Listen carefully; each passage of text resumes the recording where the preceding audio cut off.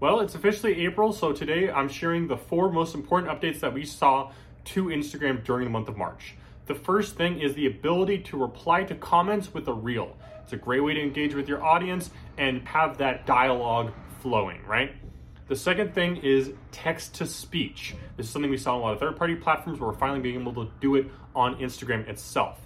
The third thing is voice effects. Once again, this is something that we saw on a lot of different social media platforms, but we're finally getting it on Instagram.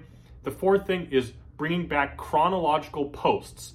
This is something that we used to have with the Instagram algorithm. They shifted to an approach of, basing it off of the user's interests rather than the order in which those posts came out. But we're getting a rollback to that original thing. So you're gonna see a favoritism for newer posts. Follow for more updates.